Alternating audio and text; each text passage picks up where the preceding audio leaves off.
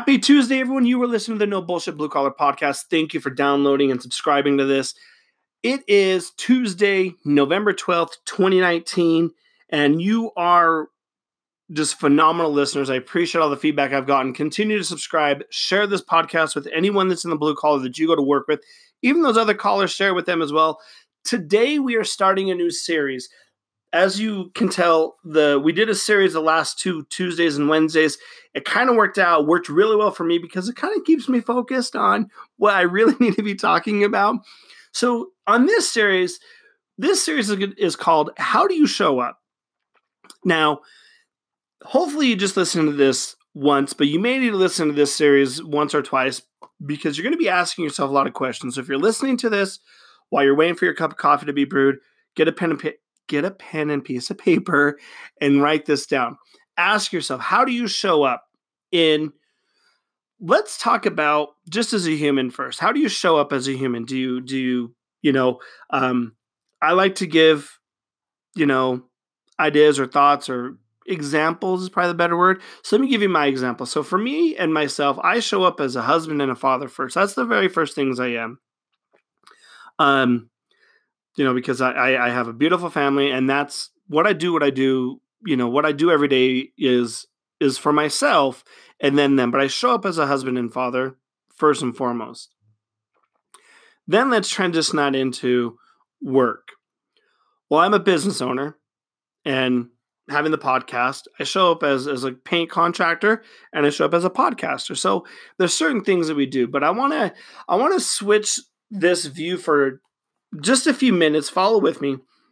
If you've never worked in corporate America, you may not get this. But if you have, which I imagine at some point we all have, and I don't mean just corporate America, I'm talking about even McDonald's, grocery stores, just any other job that you've had that's not blue collar, think about corporate America. When you see your manager, the CEO, the vice president, the president, anyone of a higher stature in that industry, you notice a few things about them. The first thing that you're going to remember and realize is that most people that are in higher positions than you dress for the part. Now, I know you're probably thinking, well, I'm blue collar dumbass, that doesn't make sense. We're going to tie this together, but just follow along with me. Think of any time you've ever went for an interview. If you're interviewing with HR, they're always dressed up. Anyone that comes into the office as a manager is dressed up. Pretty clean shoes, jackets, sweaters, hair's done. Piercings may or may not be out, but they look clean, and I'll use the term presentable. They present themselves very well. So what I'd like for you to remember is, or if you're driving, don't do this, but after you're done driving, I want you to think of this. There's this meme that my wife shared with me that I absolutely love, and I find it hilarious, but it's absolutely right. It's a picture of Wonder Woman, Linda Carter, and it says, "My boss told me to dress for the job you want, not the job you have." So let's say that again. Dress for the job you want, not the job you have. Well, then the bottom of the meme says, "Now I'm sitting in disciplinary meeting dressed as Wonder Woman." So she took that as like, I want to be a superhero, I want to be Wonder Woman, and showed up to work just as Wonder Woman. Obviously, at her job, that wasn't acceptable. But in the big picture of this, I look at it for myself. I did white collar work for years. I'm not going to get into all the companies I've worked for, but I've worked for big corporations as eBay and Morgan Stanley. Those are the two I'll say. And I did move my way up the ladder, but I didn't make it to where I wanted to be or that I thought I would be. So with that being said, when I was able to make it, where I was making it, I dressed the part. I would come in, shirt and tie, nice dress pants, shoes. That showed my business owners that, the CEO, not the owners, but the managers, that I was very capable of having an appearance. I'm going to put this in quotes, fake it till you fucking make it.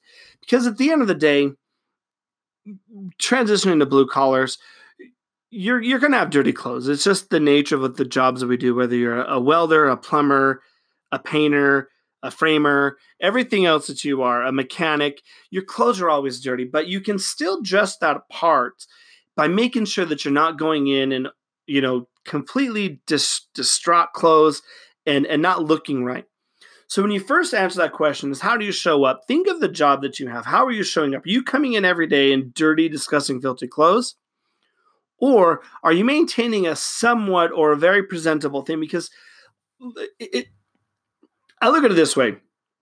Let's just say it's a Tuesday and your boss calls in sick and he's the front desk manager. You've been trained. Let's say you work at an auto dealership, not a dealership, but an auto mechanics shop. And your boss calls in really sick. Unfortunately, he's really sick.